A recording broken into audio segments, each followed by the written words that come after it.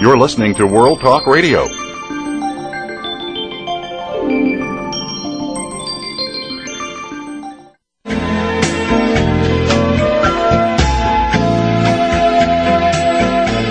You're listening to Star Style, Be the Star You Are, with hosts Cynthia Brian and Heather Brittany. Be the Star You Are is a 501c3 nonprofit corporation to improve literacy and positive media. All contributions and donations are tax deductible. To comment on today's show, please call in toll-free at 1-866-613-1612. That's 1-866-613-1612. Or send an email to info@bethestaryouare.org. Now back to Star Style, Be the Star You Are, with the Oprah of the airwaves, Cynthia Brian. Be the star. Well, hello, Power Partners. Welcome to Radio's finest program of positive book talk, Star Style, Be the Star You Are. We know that you are all stars out there. My name is Cynthia Brian. I'm so happy to be your personal growth coach right here with you on the airwaves, bringing you the authors every single week.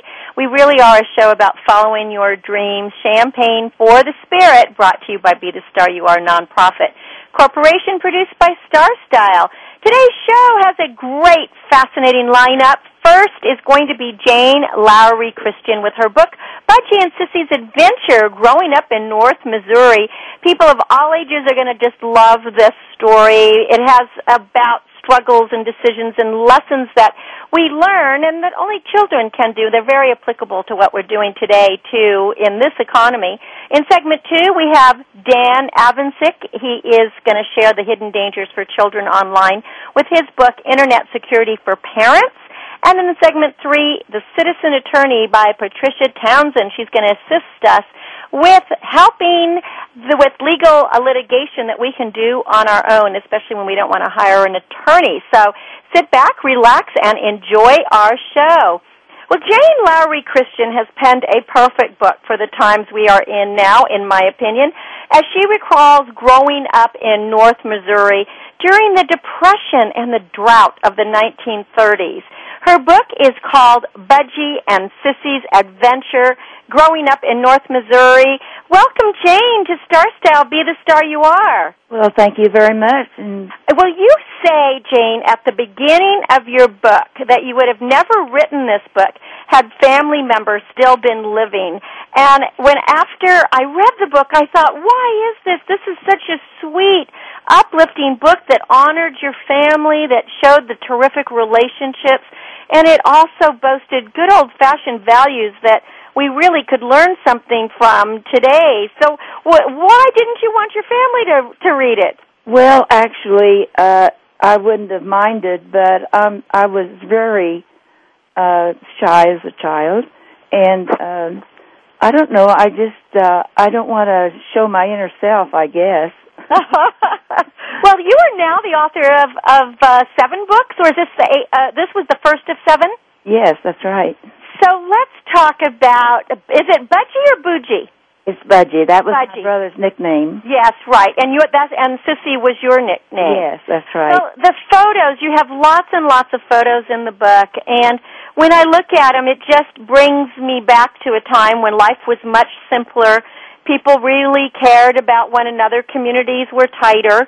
And it seems that you and your brother found lots of fun things to do just in the ordinary, everyday items that children, have outside, which today everybody's on the Internet and video games, etc. How is it for you when you look back at your life? Well, I look back and think what a difference the children did when I was a child and what they do now. You don't see children out in the yards anymore. They're inside doing their stuff that they do, but we was outside all the time, made our own toys, and we just entertained ourselves. Exactly, and that gave you tools for adulthood, didn't it? It taught you how to be entrepreneurial or to take care of yourself and to be a survivor. That's right, yes, that is completely correct. Well, I wanted to ask you what was truly the reason you sat down to write the book, because you had indicated that you had been ill as well, and I'm so glad you did write the book, because people today, especially the younger generation, they don't get this inside look at what it was like to live during the Depression. And you had very little. I mean, not many clothes, no toys. As you said, you made your own toys, but yet you felt abundant because you had family around you. Oh, yes. I decided I could write when I wrote this, The Apple Tree, for my mother, because she was always after us kids. When we'd eat green apples, she'd give us castor oil. Oh, yes, talk about that, because you write about this in your book, because she didn't want you eating those green apples. She was convinced they were going to make you sick. That's right, but they never did, but she still would give us castor oils if she caught us, Did you put castor oil on other things, too? Because I also grew up on a farm, and it wasn't in the 1930s. My grandparents were in the 1930s, but my grandmother always would say put castor oil if you had warts or if you had any kind of cut. She'd always want to put castor oil on. Oh, yes. Was that a real common thing then?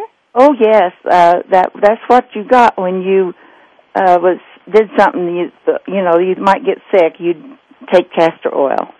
Now, what about your animals? I love your story about Patsy Pig, and then your fear that Patsy was going to end up as bacon. Yes, that was very upsetting. I remember that very well. But it didn't happen. No, she grew up to be a big white sow, the kind that they used to grow.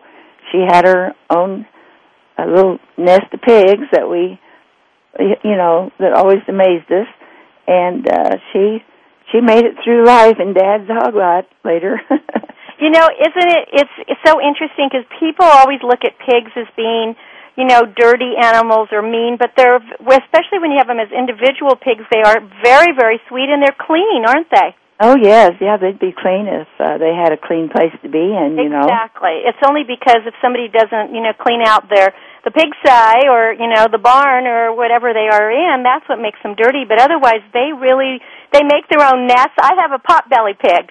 Oh, you did? I still do. Well, I adopt animals, Jane, so this is why I loved reading your book. It brought me right back to the farm. We're talking about Budgie and Sissy's adventure growing up in North Missouri. It's by Jane Lowrey-Christian. Also, transportation was much more difficult in those days. Oh, Talk yes. to us about, you had to either take your horses or if you could get in a car, but it was pretty rare. Oh, yes, we didn't have a car till I was, I don't know how old I was, but I remember riding in the wagon with the folks, You didn't go very far then in those days. No, you probably couldn't because if you didn't have the transportation. That's right. And you walked to school. This was really what I think kids today have no clue. You walked to school in the snow. Oh, yes. And it was like a mile and a half? Yes, it was. It was about a mile and a half. Well, and you know how people joke, oh, yes, I walked a mile in the snow, but the truth is you did. Yes, and that was not the only thing. We didn't have insulated boots or warm clothing like we do now. And I remember going in the schoolhouse, froze to death, and we'd all set up against the heating stove, trying to get warm. And it was a hard time, but we didn't realize it. We just did what we had to do. Well, don't you think as children you don't really realize it? Your parents were aware of it. Oh, yes. But, but they were trying to do the best they could to make do for the children. Oh, yes. I remember Mom bringing our overshoes when it would rain, and we had her shoes. She didn't want us to walk in the mud with our shoes, so she'd walk up with our overshoes. And I don't think I put that in the book. I might have, but... Well, you did. You talked about overshoes in the book that your first day of school, that you did not want to wear overshoes when it was raining because you wanted to look nice when you went to school. Oh, sure. The pictures are absolutely priceless that are in here. There are many, many pictures that are from your family, from growing up, of friends, of the animals, of you, the time that you made your peaches, and you have let's see, is this a tractor that's in here? It's like old wheels. Oh, yeah, that's my dad. It's Clifford Baker. It looks like he might be having a tractor with a trailer. Oh, yeah, he was proud of his tractors. Yeah, he was proud of his tractor. either. But, again, I'm looking at a family picture of Elmer and Thora Betts' family, and no one is smiling. Well, why is it when we look at pictures from these days, no one is smiling? Did the photographer say don't smile? I don't know, but they all looked alike, didn't they? They all look alike. Yeah, they all look alike, but nobody has a smile on their faces. I don't. That must have been the norm then. I was just wondering. I'm wondering because most of the pictures, when you look at people in any pictures from those days, there's really not too many smiles. Yes. And let's see. I'm trying to see. You have a couple of smirks on your face. Yeah. when you're in there. So tell us, you have, besides Budgie and Sissy's Adventure, growing up in North Missouri, you also have written other cartoon-styled books for children? Yes, I have a series of 6, and it's about this duck that he was used to be a yard duck, and he could quack because he had a sensor, but he lost that. So that's how I come up with Quackless Duck, and I still have this duck, and he just kind of fit in with it, and I just went with that. And now today, it sounds like that you are a newlywed. You've been married, a couple of years now, or about 2.5 years. 2.5 years. That's still pretty newlywed. Love this picture of you guys on the back. Yes. Do you still live on a farm area? No. Well, we live in a rural area. We live in a town about 1,000 people. Right. So it's still rural, but you don't have any animals or any of that today. Oh no, no, I still have my farm, so I go out there and look at my renter's cows, I guess you'd say.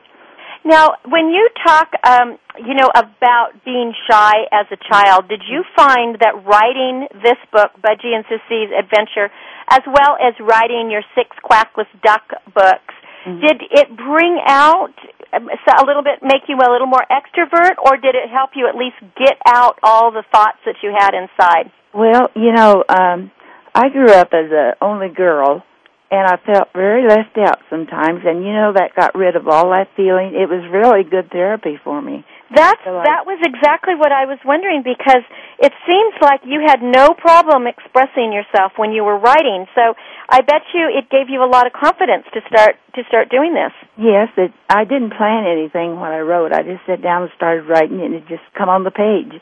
Isn't that the way to go? Yeah. Would you have other books in mind now? Oh, yes, I have one kind of a true fiction based on truth of my family coming from Norway, and my great-great-granddad, he came from Norway in 1860, and his family came later, about 2 years later, and I'm now researching how they would do on the ship, His wife had to work on the ship and with her 2 little boys, and but I'm researching that now. Oh, that sounds like it's going to be fascinating. Mm-hmm. Yeah, it'll be in about 4 parts. It'll be different family members. One was from Holland and England, and and I wanted to come up to my folks. I wanted to bring it up to my folks. And you are the only living member at the moment of your family? Well, I've got cousins, of course, Yes, but I meant you. Yes. Right. But obviously your parents are gone, and Yes. Budgie is gone, and yes. Mm-hmm. And the basis. So, what do your cousins think of the books? Well, I've talked to a couple of them that really like them. But you know what I regret? I regret not feeling like I had more time, and I would have asked them for pictures of their family, because I only had used the pictures that my mother had in her album. And she didn't have all of her sisters and brothers' family's pictures, and I regret that very much. Well, you know what? That just means you can do another edition. Well, it might. Yes, that's what you can do. You can do, part 2, because this book ends, and then it was very sad that Goldie, your friend Goldie, got lost in the snow during the blizzard. Yes. So maybe you take it up at where the blizzard starts, and you go from there. Yeah, well, that's an idea. Yes. Well, let's tell people how they can get your book, Jane. Again, the name of the book is Budgie and Sissy's Adventure, Growing Up in North Missouri. The author is Jane Lowrey-Christian. And it's just a very, very sweet book about her memories that are about growing up during the Depression. And even though there were hardships, you never really realized it. You had a lot of fun, even through the grasshopper infestation and the terrible drought, and you just lived a really good natural life. Yeah, that's right. I remember thinking it was very good of a night to have popcorn with the folks and my brothers after work was done, and we'd sat and listen to our radio, and I think that's my favorite time of all the times that I remember. Well, and it seemed like you looked forward to hot cocoa and then these community sledding events. I mean, it was an innocent time. It's a wonderful time. People should read the book, and they'll enjoy a look back to the 1930s. Well, to get the book, you can get it at, how do you pronounce it? Ex Libris Corporation. Ex Libris. Exlibris.com. It's XLIBRIS.com/bookstore, and then do a search and type in the author's name, Jane Lowrey-Christian. Yes. Again, the book is Budgie and Sissy's Adventure. Thank you, Jane, for being here on Be the Star You Are. I'd like to give their telephone number. Oh, that would be even better. 1-888-795-4274-7876. Okay, give it one more time. 1-888-795-4274, extension 7876. All right, it's 1-888-795-4274, extension 7876. Again, the name of the book, Budgie and Sissy's Adventure. Jane, thank you for being a guest. I hope that you'll come on the show with your quackless duck. I think that would be fun. Sure. That'd be fun. That would be real good. I'd like to do that. All right. Well, we'll look into it. Thanks for being a guest on the show.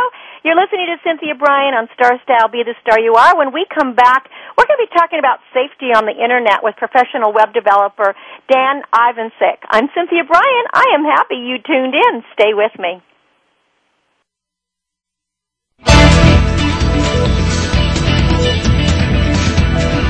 Listen. Are you ready? The world is talking. Are you ready? World Talk Radio.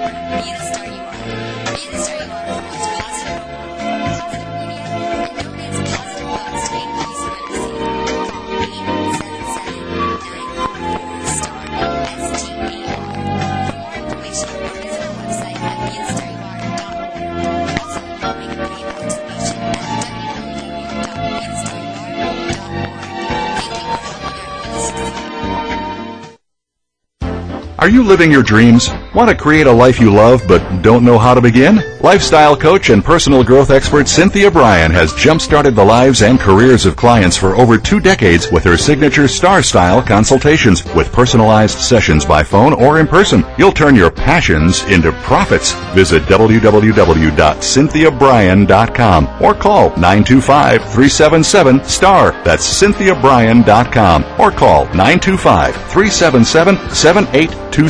Cynthia Brian is your guide on the side. www.cynthiabrian.com. You can be the star you are. You're listening to World Talk Radio.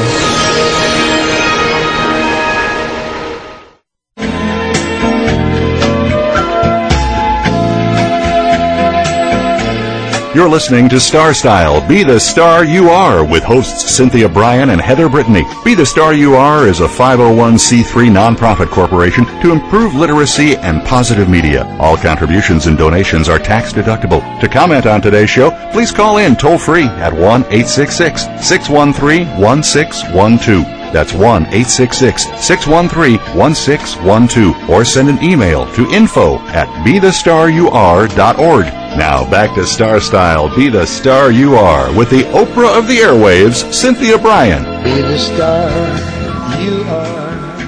Well, thanks for staying around. We've got a great segment coming up, and we're going to be talking about safety on the Internet. Who would have known that the Internet would become such a huge part of our daily lives? For all its benefits, danger still lurks there within cyberspace, and so many of us are not aware of it. Dan Ivancic is a web developer. He's the founder of InternetSecurityForParents.com, and that's a website that's devoted to educating parents about the hidden online dangers. He's written his first book called Internet Security for Parents, Discover the Hidden Dangers That You and Your Children Face Online. Dan is here with us. Welcome, Dan, to Star Style, Be the Star You Are. Hi, thanks. Well, thanks for writing this book. Kids really, they go online, they're very innocent, they post information, not realizing that there are predators out there that could be stalking them. So let's talk about some of the dangers that we need to know about for our kids, but also the ramifications for parents, because you talk about lawsuits in here, too, especially things for cyberbullying. Right. Typically, kids generally post too much information, too much personal information that a lot of times online predators can use to either locate or stalk, a young child. And that's part of the problem, because kids think that they're just going, they're going to post this information to share it with all their friends, but, in many cases they share it with other people than just their friends. Well, the reality is, and I get so much of this information from your book, Internet Security for Parents, by Dan Ivancic, and that is that not only are there friends on there, but that's really where predators a great place to hang out. I mean, if you wanted to abduct a child, or you were some kind of, child molester, what better place to be than on MySpace and Facebook and all these places that the kids are going to be, exposing themselves. Yeah, and it's so easy to find them. You can literally go through within seconds and, find someone locally that's, posted a little bit too much information, and that's really all it takes. Well, describe, do you think, what is too much information? I know that, a lot of people will put their school down or their birthdays down, and of course, you'd never want to put your address or Social Security number, all this identity theft, but there's lots more information that they can find out where you live or at least the area you're in. Right, and these social networking websites actually kind of, encourage you to, they encourage kids to actually list this information, but a lot of times it can be dangerous. Like you never want to post your full name, like first and last name. That kind of goes against the whole Facebook thing, but to a younger kid that could be dangerous. Another one is to avoid, you want to avoid identifying what school you attend, because that is another way that a predator can use, to find what school you go to. If you list what school sports you play, that's all public knowledge. They can then attend those events and, pick you out of the crowd. Yes, because you've posted pictures on there. Right, you've posted pictures. They know what you look like. They know, the school you attend. Then they know what games you're going to be playing. A lot of times the game schedules are all public knowledge, and they can wait until, after the game and you're, let's say, walking by yourself or something. Another one would be a lot of kids post, this would be for little older teens, like maybe 16 and up, they post where they work.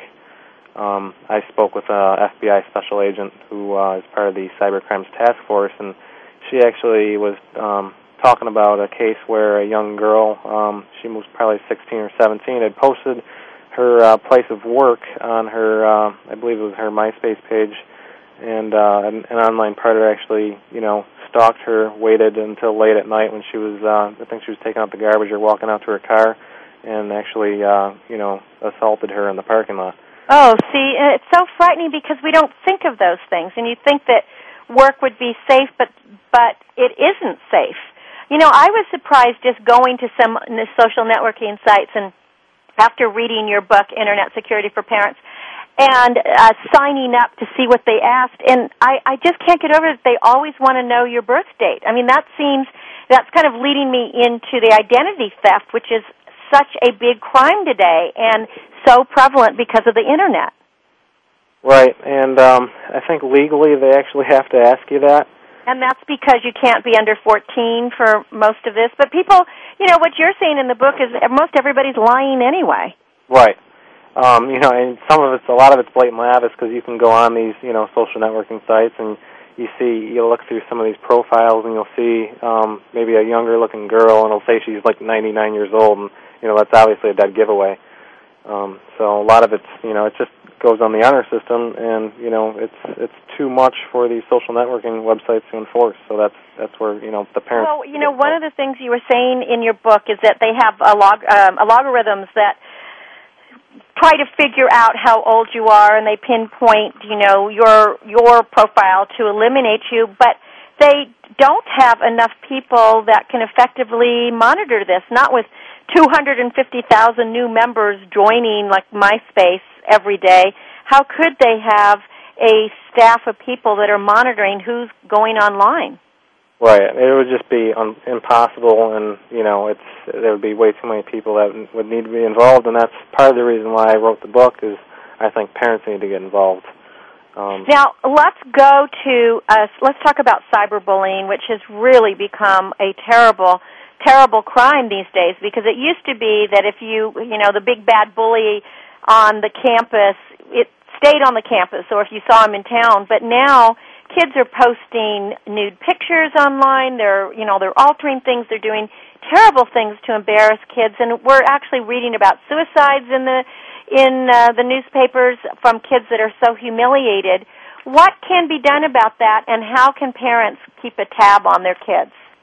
Well, first thing, if your child has become a victim of cyberbullying, you need to contact the website where the actual occurrence is happening. Like, let's say it's MySpace or Facebook or whatever it be.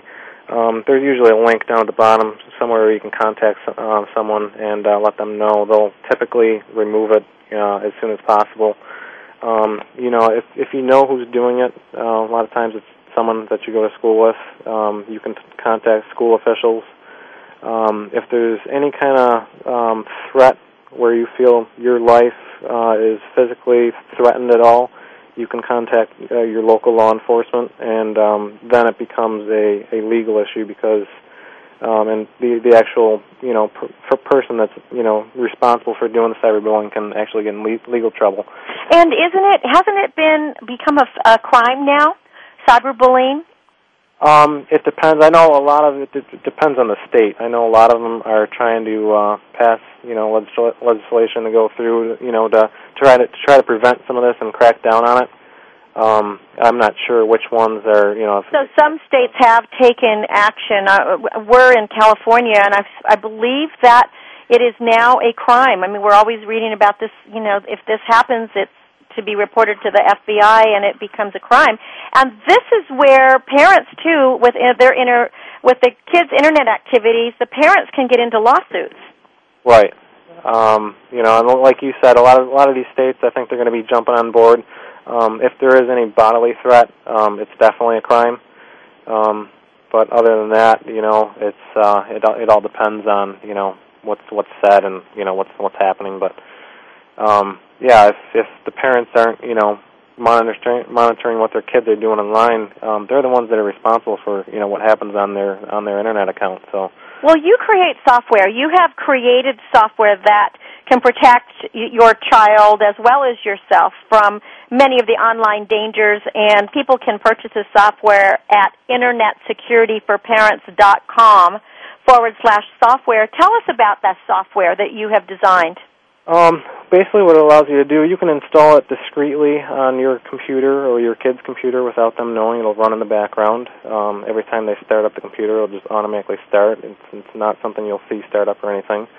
And essentially you can record everything your kids do online. You can record, what websites they go to, what passwords they type in at these websites. You can record their emails. You can essentially record everything that they do. Is this something that employers would use, too, to monitor what their employees are doing? Employers can use it. Spouses, can use it to find out if their husband or wife is cheating. A lot of times that, stems from the Internet nowadays. There's more than one use.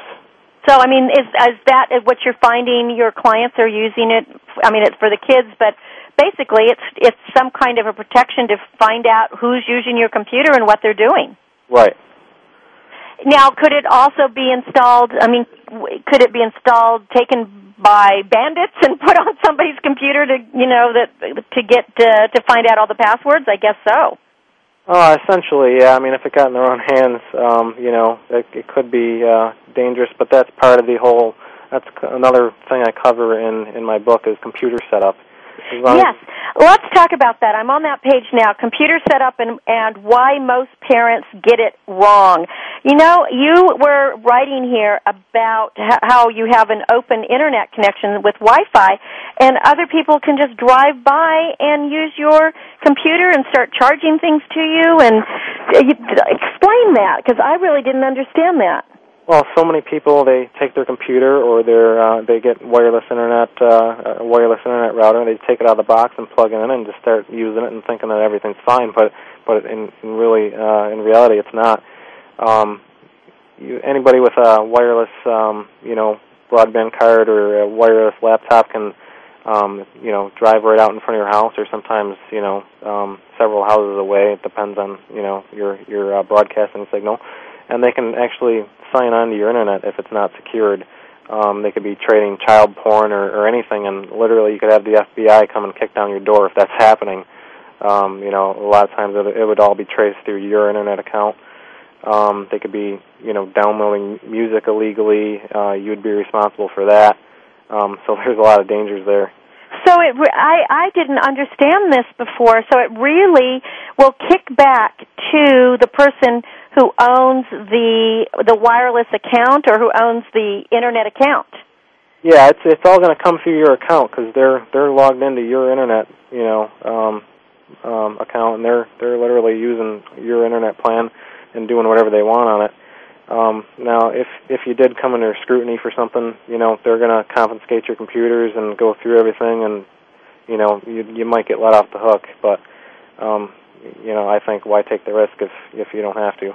So in the book, again, we're talking about the book, Internet Security for Parents. The author is Dan Ivancic. We're talking about setting up your computer and making it safe, and he has a whole chapter about how to do that. Now, you're basically a Windows, a PC guy, but you also have information for Mac users? There a little bit. Some of the information is kind of cross-compatible. It depends on, a lot of it's talking about the Internet. As far as your computer system goes, most of what I talk about in the book is for PCs. I don't typically use Macs too much, but there is a couple resource links in the back of my book for people who use Macs. You can go right on their site and a lot of times find some of the stuff that I'm referring to. You touched on something else in your book, unrestricted Internet use with the Wi-Fi video game systems, and how they give kids, just a free play to get into the Internet. How is that happening? Well, these video game systems nowadays, they're so advanced, they're literally a small computer. And they're all, a lot of these games, require you to be on the Internet to be, to play the full capabilities of the game, playing with other people all over the world. And actually there's been a lot of recent online predator attempts and actual successful ones at that, where online predators are hanging out in these game rooms and have actually, been targeting, young kids. Well, and it seems that it's almost like organized crime now on how these predators have been, because it used to be that you'd be getting all these spam stuff from Nigeria and send us money and blah blah. But now, I recently had one of those for a dog. That you need to adopt a dog. So I think that there's more and more schemes and scams on the Internet that we really have to help ourselves and our children be aware of. Right. That's parents need to be educated and need to get involved, and they need to educate their kids as well and get them involved and In the book Internet Security for Parents, Dan has several statistics, and one is there are 420 million pornographic pages online. Probably by now, since you printed the book, it's even grown. But that just amazes me that is like that. And at the back of the book, he has many different resources. He has the top social networking websites that you could check out and figure out how to protect your kids, as well as information on how to set up your computer by contacting Microsoft or contacting Apple, and how to get on YouTube, etc. But again, you'd want to go to his website so that you could get the Internet protection and the software, as well as the book, and that's InternetSecurityForParents.com. Is that correct, yeah. Dan? Yep. Yes. So what, do you have one last piece of advice? There's many dangers out there. We can't talk about all of them here. There's not enough time, but basically, parents need to just get involved. Don't be afraid. Read. I'm sure you found the books pretty quick read and easy to understand. So get involved, educate yourself, and start monitoring what your kids are doing online. And I want to piggyback on that statement. It's a very easy read. So any parent or guardian or school teacher out there who's like, I don't want to read an Internet book, he has made it in very simple, easy language, and it's a short little book with lots of references. And another thing is, when you buy the book, you'll be able to get free updates as long as it's cost-effective for Dan to do it for you. Again, his website, InternetSecurityForParents.com.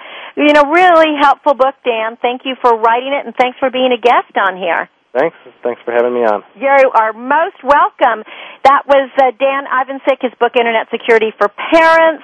When I come back, we are going to go to the law. We're going to find out how we can be our own best advocate with Patricia Townsend and her book, The Citizen Attorney. Don't go away. We need to be informed. I'm Cynthia Brian. This is Star Style. Be the star you are. Back in a bit.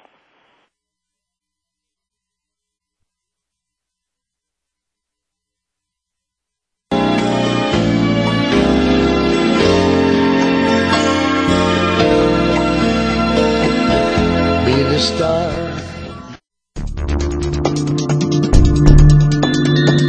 Listen. The world is talking. World Talk Radio.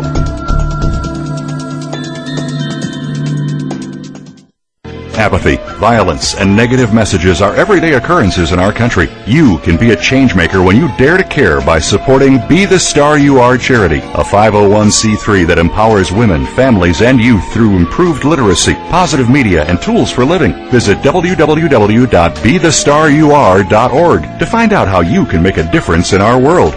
Everyone counts. That web address again is www.BeTheStarYouAre.org. BeTheStarYouAre.org.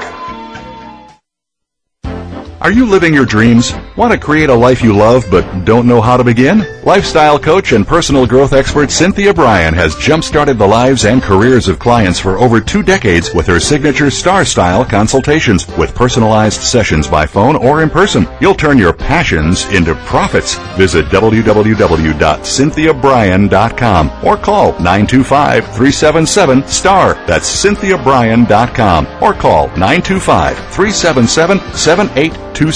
Cynthia Brian is your guide on the side. www.CynthiaBrian.com. You can be the star you are. You're listening to World Talk Radio.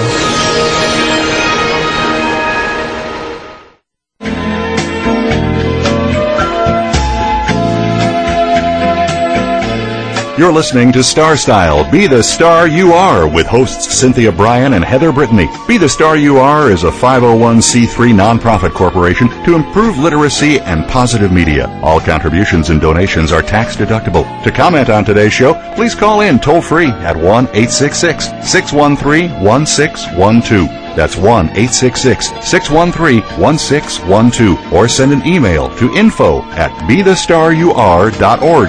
Now back to Star Style, Be the Star You Are, with the Oprah of the airwaves, Cynthia Brian. Be the star. Well, thank you for staying with us. We are going to get very informed today. You have probably all experienced some kind of legal, bugaboo in your life where you needed an attorney or you needed some advice or to complete a legal document, but you didn't have the funds to hire a lawyer. Well, help is here with us today. Patricia Townsend's book, The Citizen Attorney, A Complete Manual for Self-Represented Litigants on How to File and Represent Yourself in Any State Court Civil Litigation in the 50 states of the United States. Boy, this is going to be something that everybody's going to want on their bookshelf. Patricia is here. Welcome, Patricia, to Be the Star You Are. Well, thank you very much. I appreciate you having me. Well, Patricia, we appreciate you coming on. One of the things that fascinated me the most, I always start books, I read them backwards. I always start at the back, and then I read forward, and then I read the whole book, is you are an experienced civil litigant, and you live in Texas. However, you are self-taught by reading the law. I found this most fascinating about other people who have become attorneys, or by reading the law they have, act past the bar. Tell us about that. Well, it's, I guess when you say I'm an experienced civil litigant, it almost sounds derogatory, and I don't mean that offensively, but I think it made sounds positive. A career out of going into court. Hey, you know how to do this, girlfriend. Things happen, and you have to defend yourself. So I had to learn by necessity, and I'm sure many of your viewers can relate. You're served with a lawsuit, and you have to make a decision. You either hire an attorney, you represent yourself, or you put it on a shelf in a room and forget about it and just hope it goes away, which we know it doesn't happen. I mean, you're going to have if you ignore it, a default judgment's going to be entered against you, no doubt, because you didn't make an appearance in the action. So this happened to me, and I decided that first thing I'm going to try to seek an attorney. Well, in the matter that I was involved in, which was a contract for the sale and purchase of real property, I approached law firms, several of them, and believe it or not one of them wanted less than $30,000 retainer. Oh, my goodness. Well, who has that kind of money to spend on a lawsuit? Well, exactly. So I decided, okay, it's going to be me or the highway, and I'm going to have to defend myself. I quickly learned. And I love the law. I love the law, Cynthia. I grab it. I love it. I understand it. I comprehend it. And I truly understand that's not it. To interrupt for a second, did you always enjoy learning about the law? Yes. You always have? Okay. Yeah. It's something did it come easily to you when you started studying it? Because there's a lot to learn here. Actually, and I'm not trying to be arrogant at all, but yes, it did. Only because of my fascination. I think the law is really, when you bring it down to layman's terms, it is simplistic. It's not as complicated as people understand.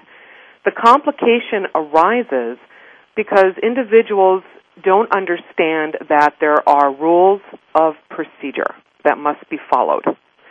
And the courts enacted rules of procedure for many reasons. Number one, their docket is enormous. It's enormous. And when you ask for a jury trial, it costs the taxpayers money. They don't have the staff. They're understaffed. So you have all of these complexities coming into play here where the courts say, well, listen, we are inundated with complaints. And I'm talking civil complaints. My book does not pertain to criminal. These are the biggest complaints that ordinary people like you and I are going to have. They're going to be civil complaints that we need to be able to defend ourselves against. That's right. And so they enacted what is, it's statutory law, It's the rules of civil procedure in some states. It's the civil code in other states. But they're all basically the same. And if you don't play by the rules, then they can kick you out. It's as simple as that. Is it fair? Not necessarily. And I say not necessarily because if you're going to be a litigant and you're going to walk into a court of law, you have to understand that you have to do so with some knowledge. You have to. You have to be professional. You have to be concise. And if you're the plaintiff, which is the individual who files an action against another, it can't be frivolous. It can't have no merit. There has to be justification for you to walk in there and say, I have a right to what I'm asking for. And, the courts try to be lenient to a certain extent, but I think that there's been a prejudice against pro se litigants, and the prejudice comes into play that if you're a pro se litigant, well, you don't know the law. And that's not fair. And that's why I'm an advocate. That isn't fair because, where does that come in that you can't, in this day and age, most people cannot hire an attorney. I mean, we just don't have the money to hire an attorney. Well, exactly, and it's your constitutional right. It's been our right for 200 years in this country. Well, and you give a few individuals, and before you talk more about the right and how you can do it, you give numerous individuals who obtained their law degree by, quote-unquote, reading the law, and they became not only well-known Americans, but very, very good attorneys. Patrick Henry, John Marshall, Daniel Webster, Abraham Lincoln, Stephen Douglas, Clarence Darrow, Strom Thurmond. Right. I had no idea that they just read the law. And it is still, in some states, that you can obtain a law degree by reading the law. I mean, in California, Vermont, Maine, Virginia, Washington, New York, Wyoming. And what upsets me is other states have abolished. So, like, you're in Texas, and although you have become very, very clear and very educated on the law, you're not allowed to take the bar exam in the state of Texas. Exactly. No. But you could come to California, or you could go to Vermont, or you could go to Maine or Wyoming or New York or Washington or Virginia. Exactly. And if you studied the laws of that state, you would be able to take it in those states? Yes. And and it's unfair. It's unfair because when you go to law school, what are you learning when it really comes down to it that would not qualify you to take a bar exam? If you can pass a bar exam, then you have the right to be an attorney. I would agree with you. I would agree with you. I would think it would be like that almost for anything. If you can take the equivalency test that everyone else is required to take in order to get their degree or their PhD or whatever it is, if you can take it and pass it, that's right, then you should be allowed. And it's political. And the whole legal profession, unfortunately, is political.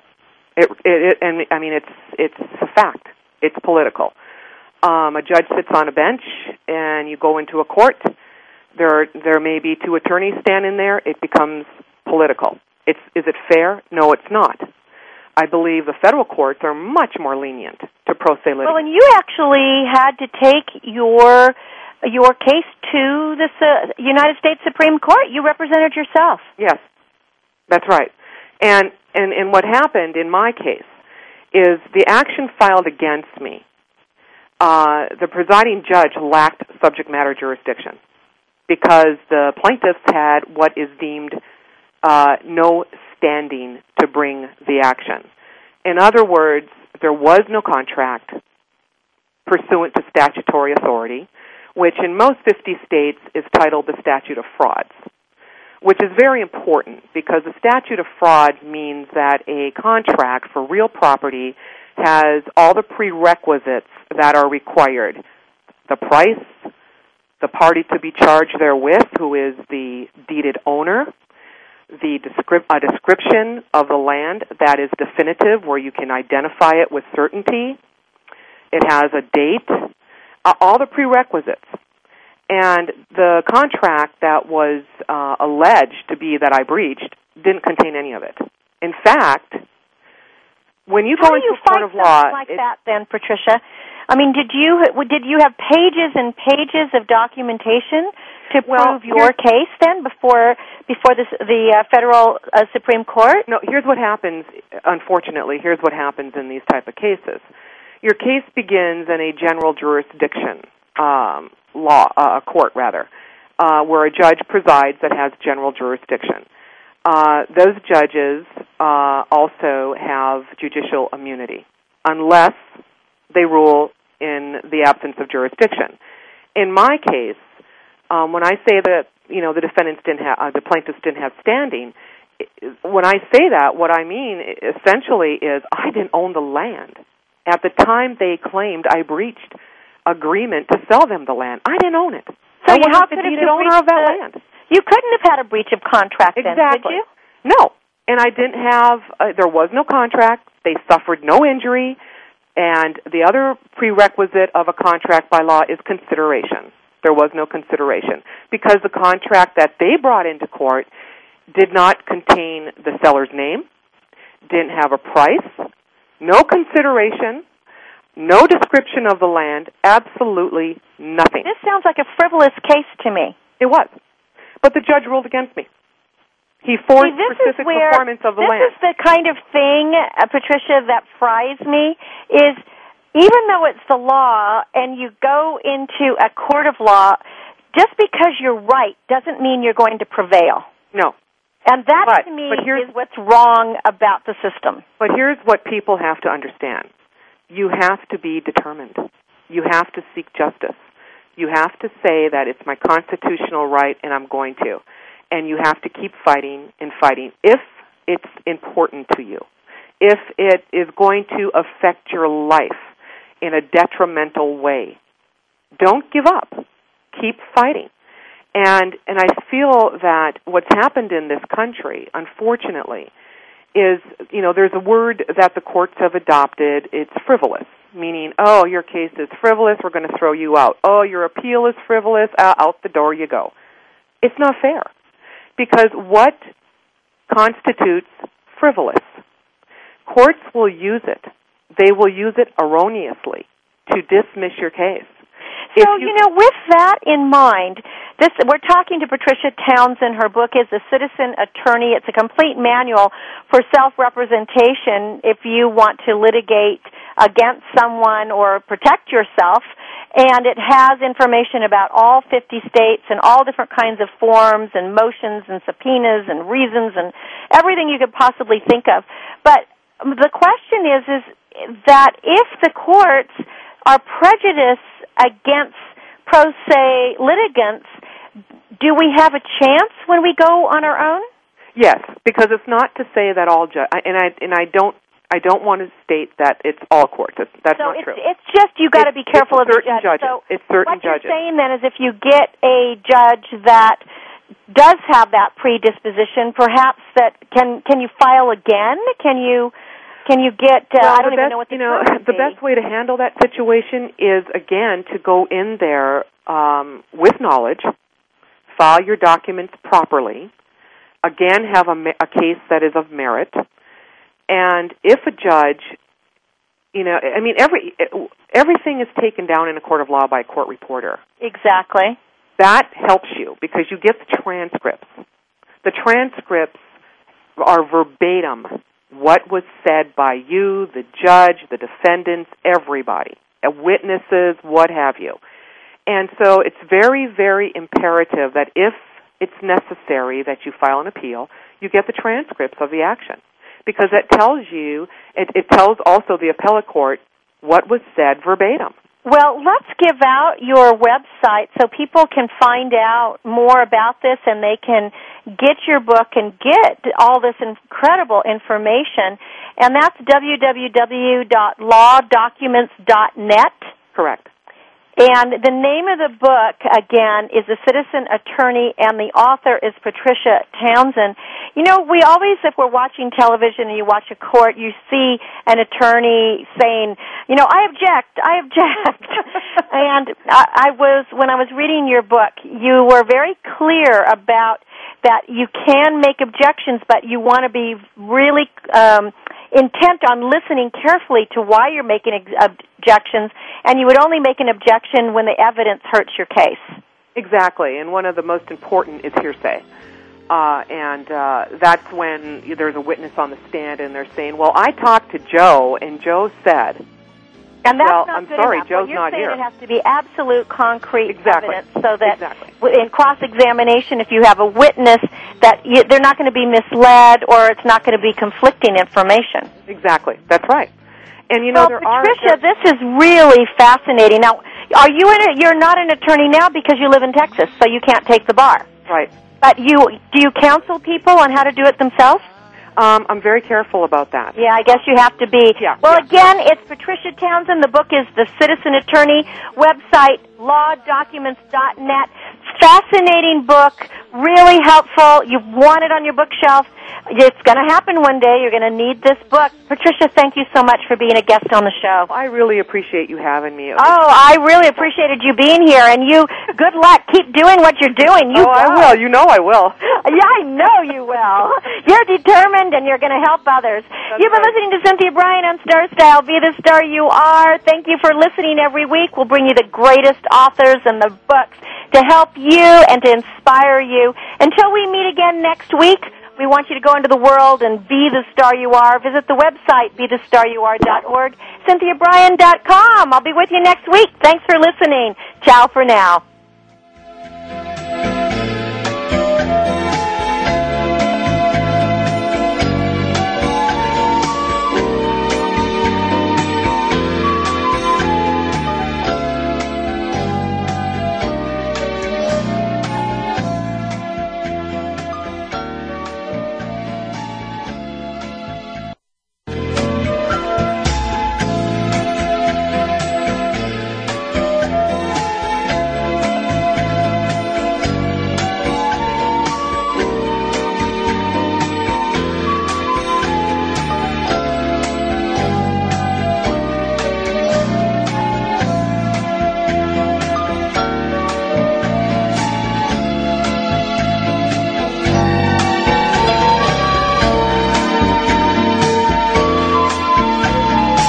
Thanks again for listening to Star Style, Be the Star You Are. For more information about Be the Star You Are Nonprofit Corporation, please visit BeTheStarYouAre.org. That's BeTheStarYouAre.org. Join Cynthia Brian and Heather Brittany again next Thursday at 6 p.m. Eastern Time, 3 p.m. Pacific Time, here on World Talk Radio, Studio A. Remember, to be a leader, you must be a reader. Enjoy a stellar week. You're a seeker, a dreamer, with the courage to give every special part of you. You're an artist, a poet who will never give up. So make all your dreams come true. Let go of your fears. You traveled much too far.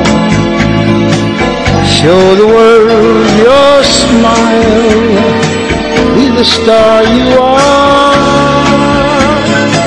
Show the whole wide world your smile. Be the lucky star you are.